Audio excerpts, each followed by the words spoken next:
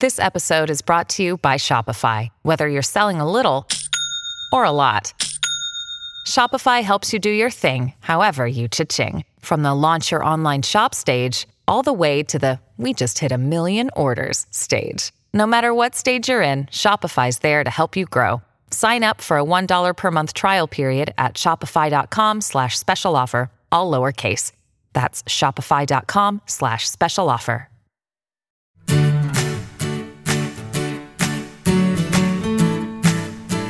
Hey everybody, this is Phil Town. And this is Danielle Town. Welcome to the Invested Podcast, where we are basically figuring out how to invest like the very, very best investors in the world. And this, by the way, is not a broad group of people like we just did some encyclopedic view of the world of investing and went out and picked everybody who ever made money as an investor. And then we're exploring what they did so you get completely confused. That's not what we do here. Oh, that's not what we do? No, we are highly focused on just a handful of the best investors in the world who happen to all invest the same way. Warren Buffett calls this group of people the super investors of Graham and Doddsville. And he means this relatively small handful of people who all follow more or less the teachings of Ben Graham. And we would add to that the gurus, Charlie Munger and Warren Buffett, who have changed the idea of how an individual investor goes into the stock market and makes money. And it requires an education. So we've been at this for quite some time, as I am educating my daughter, Danielle, who's now been at this long enough that she's starting to repay the favor and basically educate me on a bunch of stuff. So with that overly lengthy, I've become too good at everybody who's been listening to 200 of these is just like, oh, please just get on with it. All right. So we will. So we have been talking a lot about Tesla for the last, I think, 4 episodes. So a friend of mine the other day said to me, so you guys seem obsessed with Tesla. Is Tesla the new Chipotle? And I was like, it's definitely not the new Chipotle. Definitely not the new Chipotle. More like the new Las Vegas. We have on our agenda for Las Vegas type gambling addicts, it's Tesla and Bitcoin. You can jump right in there and take your shot. So we're going to move on from Tesla. Yep. And just to summarize Tesla, I don't know about you, Danielle, but I really have no opinion. It's too hard. I just don't. Really? That's your takeaway. Yeah, I mean, I think it's too hard. I mean, I can't figure out what it's worth. I have no way to get an idea where it's going to be in 10 years, and thus I have no way to know what to pay for it today to achieve my required 15% per year return. I can't get there. I don't know how to figure it out. I don't know if they're going to be worth hundreds of billions or worth nothing, or I don't know. Oh, that's so interesting. It's too hard. Wait, okay. So I know I just said we're going to move on from Tesla, but now I want to just we won't talk about Tesla in particular, but just the definition of too hard, I think is super interesting. So for me, the way I think of too hard, and for new people listening, this refers to Buffett's box on his desk where he literally puts papers of companies that are too hard for him so that he remembers that there are companies that are just too hard to understand. And for me, too hard feels like I just can't even wrap my mind around what this company does. So that to me is too hard. And what you're that's saying, certainly too hard. You don't know what they do. Right. I don't know. That's what that's too hard. Whereas Tesla, I do understand what they do. I don't feel like it's too hard for me. Do I know where it's going to be in 10 years? No, definitely. I have no clue if that company is going to be like running the world or including space, or if it's going to be no longer existing. So to me, that's like, this is just, I don't know, just an interesting thought exercise about too hard. Because to me, that doesn't feel like it's too hard. It just feels like I can't predict it well enough, but I can understand that they make cars and they're not profitable with those cars, and they're trying to introduce electric cars to the market, and they've been very successful at that. And I'm not sure what's going to happen with all of that, but I can understand it. Well, you're making an extra box on the desk, and my desk doesn't have enough room for 2 boxes. So Oh, really? What's I'm staying with the just 2. I don't actually have a 2 hard box because what we do is we put our analysis into a binder, and then we just note on it that it's too hard. It goes on the shelf. So we don't do a box that says, I don't, it's like too hard is the things I don't understand, versus what was the other one? What were you thinking that you felt about Tesla? That's what I just can't predict it. Oh, unpredictable. So we need another box called unpredictable. Well, unpredictable. Yeah. Okay. Which is too fine of a slice. I just feel like if it's not predictable, it's not predictable because it's too hard to predict it. Yeah. It just doesn't, you just don't have enough elements. So for me, too hard encompasses both of those things, companies I don't understand. And honestly, in almost 40 years of doing this, if you dig hard enough, you can understand most things if you really work at it, right? Yeah, of course, if you really work at it. And so really a lot of these things that are too hard come down to just not being able to predict what they're going to do. You don't have enough information about the future, about the competition, about the industry, about what's going on in management. I mean, just too hard. Mm-hmm. So I would keep it simple, honey. And that makes a lot of sense. Yeah. Keep it simple. Keep it simple. Which isn't what we were going to talk about today, was it? No. So what we want to talk about today is something that's been in the news a ton. And I would say even getting out of the financial news and into like kind of the regular business news, which is all these huge companies with all this extra money lying around, and they're using it to buy back their own stock. And this has become a big thing to the point that politicians are even talking about maybe outlawing that companies should be able to do that. And it's just gone massive. And so we talked about stock buybacks a long time ago as an option for what companies can do with their extra cash. So they can issue dividends, which many companies do. They could buy back their own stock, which is what we're going to talk about.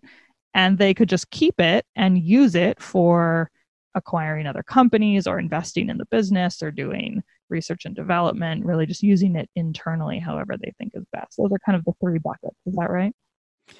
Yeah. And I just, not that we would ever go on a tangent here, but yeah, I just was thinking about the impact of government officials, right, on the marketplace, and the idea that there are now people who are, I think some people are running for president, like maybe Elizabeth Warren in particular, who have policies that they want to implement at the federal government level that would make things, quote, fairer for shareholders of public companies. And, as heartfelt as those things are, and they are heartfelt and they are problems, solving those problems with government edicts and with regulations is usually, in my experience anyway, creates unforeseen problems. It has unintended consequences.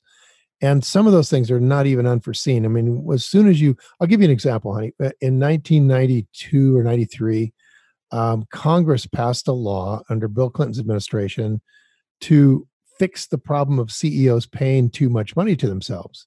Mm-hmm. Right? Yep. So you have these boards of directors that are just a bunch of heinous bastards who get $250,000 a year. Danielle's laughing. They get $250,000. They're not all heinous bastards. There's some very nice people there. In fact, probably all of them are extremely nice, and none of them are actually heinous bastards.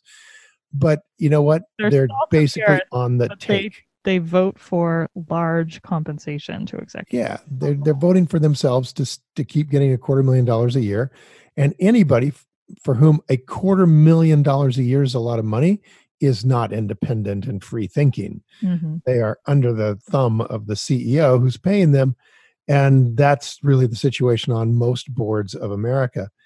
Which leads us to a problem is that management, the way it's structured for public corporations, the boards of directors do not actually act as fiduciaries for the owners of the company who are the shareholders. they act as a kind of at best, a go-between between management and the shareholders. But because the shareholders are so diversified, 10,000, 100,000, million shareholders, that having a single voice is almost impossible. And so public companies are operated by the boards dramatically different than a company that is owned by one person who has a board of directors. Yep, very true. So, for example, if Warren Buffett owned a company through Berkshire and it was a public company and he owned all of it, right? It wouldn't be public anymore, but let's just say he did.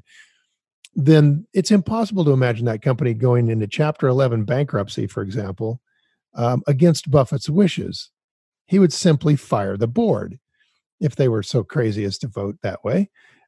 He would simply call a shareholders meeting, fire the board, put a new board in that would do what he wanted, and the board would execute that, and he would go on down about his business. But when there's 10,000 shareholders, the board operates as if they're the owners of the business and they don't respond to shareholders often. So we have a real problem there, and Elizabeth Warren is trying to address it. Her way of addressing it is completely wrong and really dangerous and about to create enormous problems in the way companies work. So the solution is worse than the problem. But well, let's talk about the problem before we get into solutions. Okay, so when it comes to these problems of the boards not operating in favor of the owners, the first level problem is that many CEOs don't think that the people who own the shares of the company are actually the owners. Totally agree. Yeah. Blows my mind. And I don't think that they actually think that when they think it out, because it's exactly what you just said. You take thousands and thousands of little tiny shareholders and some big ones, right? In the public markets, often like a big institutional investor will own a bunch of a company, but mostly it's small, and nobody owns such a large amount, such a big percentage that they really have a lot of control usually. And so boards start to feel like they run the company and they are the owners, even though they're not.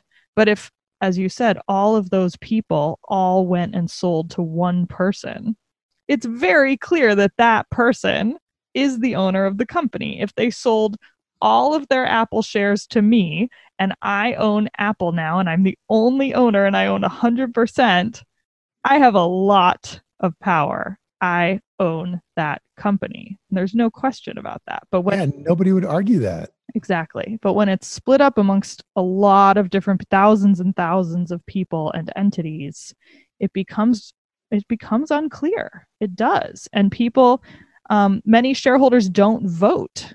Many shareholders don't pay attention to what's happening in that company. They don't behave like owners.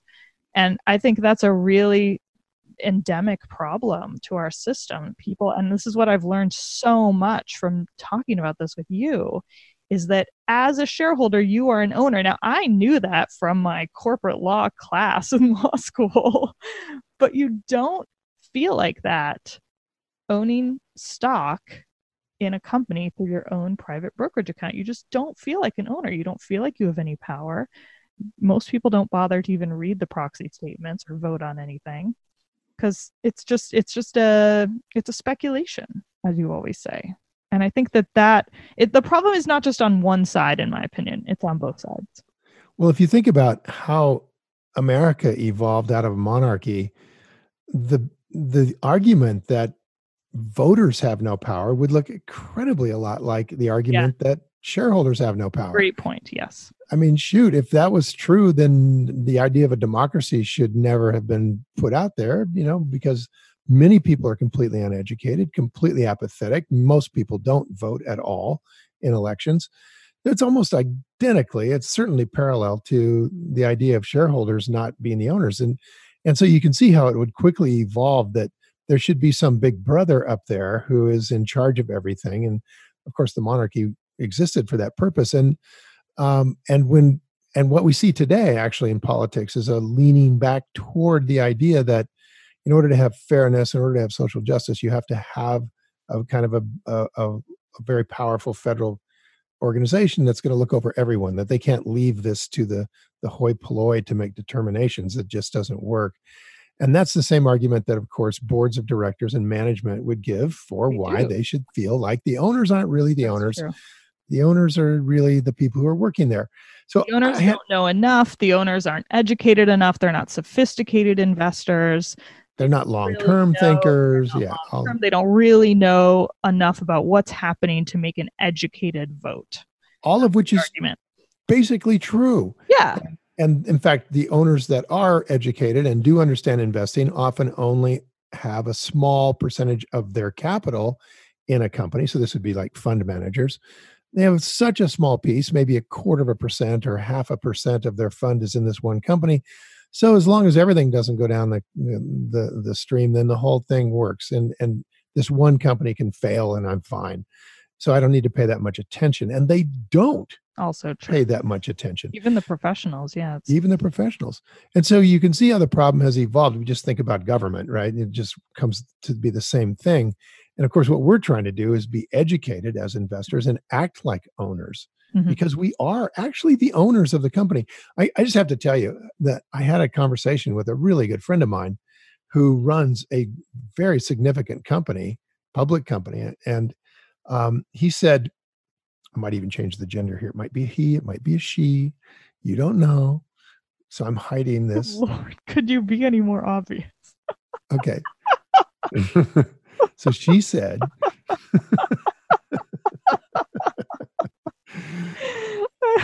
I said something about how, that what we do in educating our investors is to teach them that they're the owners. And she said, oh, well, they're a stakeholder. I said, oh yeah, for sure. A significant stakeholder. And the other stakeholders like owning. Yeah, right. So it said and we discussed what the other stakeholders are. Okay, well, the environment's a stakeholder, right? And the community's a stakeholder, and the suppliers are stakeholders, and the employees are stakeholders, and and so the shareholders. I do like that perspective. I agree too. with the stakeholder perspective. I think it's important.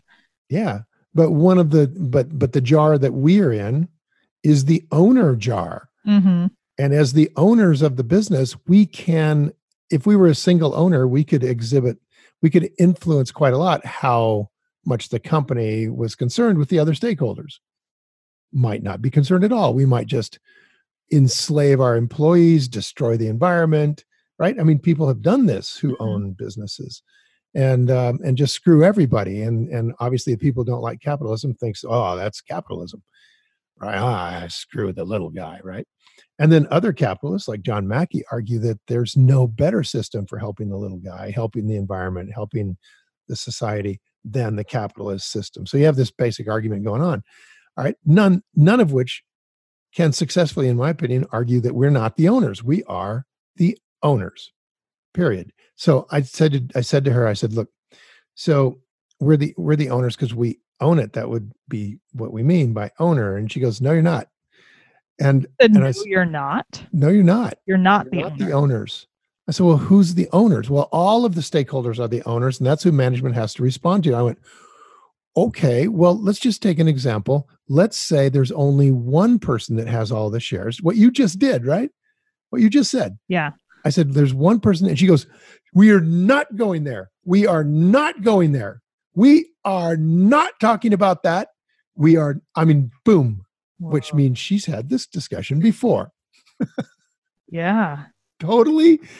Let me just try to understand her perspective. So what she thinks is that all of the stakeholders, the employees, the environment, the suppliers, the people who buy whatever their product is, the shareholders, the executives, the board, probably many more stakeholders out there. So all the stakeholders own the business together because they are all affected by the business.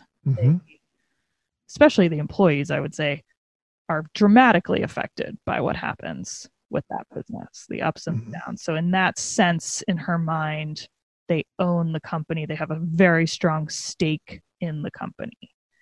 That makes a lot of sense. And it's not the same as literally owning the business. No. And you can see that the moment you have one owner. I mean, it's just like literal definitions. Yeah. So, And those definitions are in law. I mean, right.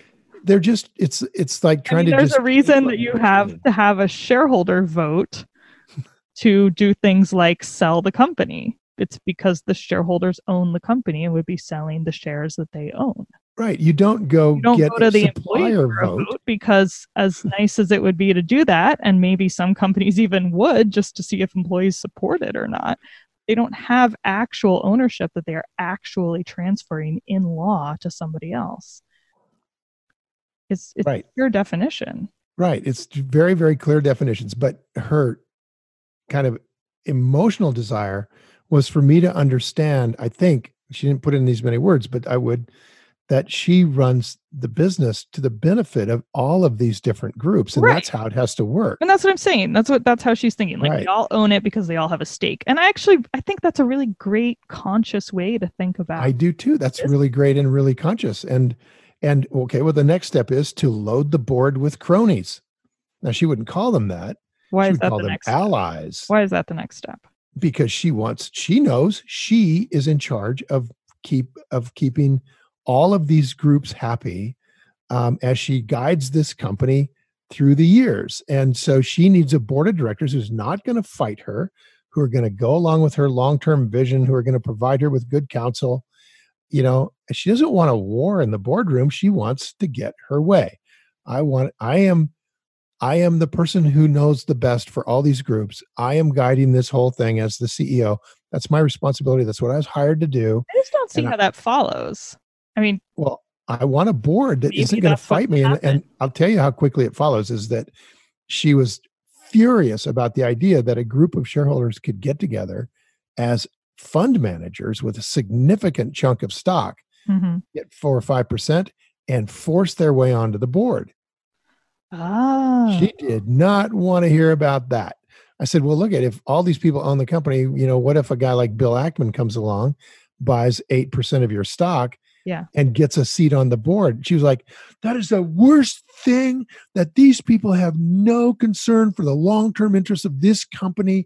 They just want short-term profits. That's all they're there for, short-term, and that's horrible. And I'm sitting there going, well, yeah, in a lot of ways, I agree with you. Again, that does happen. It does happen. It really does. But also, I've seen CEOs get crazy about people who are shorting their stock because they're just trying to get short-term profits. And that also does happen. But what's the other side of the coin is that when board of directors get too cozy with the CEO and start paying the CEO $25 million a year so the board can fly around in G5 jets, it might be time for an activist board member who's got the long-term interests of the company in mind, much more than the existing management team who are out there just pillaging the company. And they can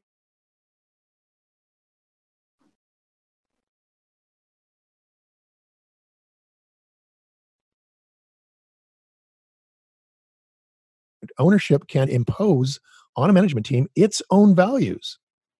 And so when we're talking with you guys about treating each business like an owner, we're talking about imposing your values on that business. That's your job. You are allocating capital to a business basically because you think that this business should exist 20 years from now. Yeah. For the next generation, because it has values that you share in the products, in the management, in something, right? And you want it to keep existing and doing what it's doing out there. Right. You want it to be that you're supporting it with your money. Right.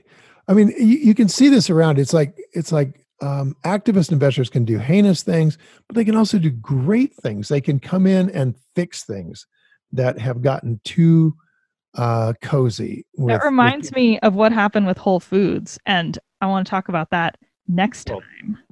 Oh, shoot. Are we done? This is so interesting. I got to tell you. So I think the point to take away here, at least for me, Danielle, is that regardless of what an emotional CEO might say when it comes time to decide who the actual owners are, because they don't want to deal with activist investors. They don't want to deal with a bunch of ignorant people at best, right? That's the best thing. Or they want to be pillaging the company quietly on the side, which is the worst view. We do, in fact, own the business, and we have to act like owners, and that can change the world. And this is what we talked about in Invested, the book. Yeah, is that if each of us voted like a real citizen, somebody who is informed, someone who has values and votes their values, the world would change so dramatically in public stocks. Because, man alive, you have so much power, you guys. We have 85% of the stock ownership in the United States is through fund managers, which means it's your money. Ballpark. So vote it. That's what we're saying. We're going to keep talking about this. We're going to do a series here on the stock buyback situation that's going on. So don't worry, Dad. Stock buybacks. Don't worry. Coming soon. Talk lots more about it. To a podcast near you. Okay. We'll be back next week. And maybe we'll even get to stock buybacks next week, but maybe not. You don't know. Part 2 of stock buybacks. Might even be stock buybacks. Maybe we'll talk about them. Who knows? Okay. Until then, time to go play. Thanks, everybody. Bye. Bye. Hi, guys. Thanks for listening to Invested. If you enjoyed this episode and you want more information, including show notes and more episodes, visit us at investedpodcast.com. There's a special offer waiting for podcast listeners to attend my 3-day investing workshop absolutely free. So just head to investedpodcast.com. Everything discussed on this podcast is either my opinion or Danielle's opinion and is not to be taken as investing advice because I am not your investment advisor, nor have I considered your personal situation as your fiduciary. This podcast is for your entertainment and education only, and I hope you enjoyed it.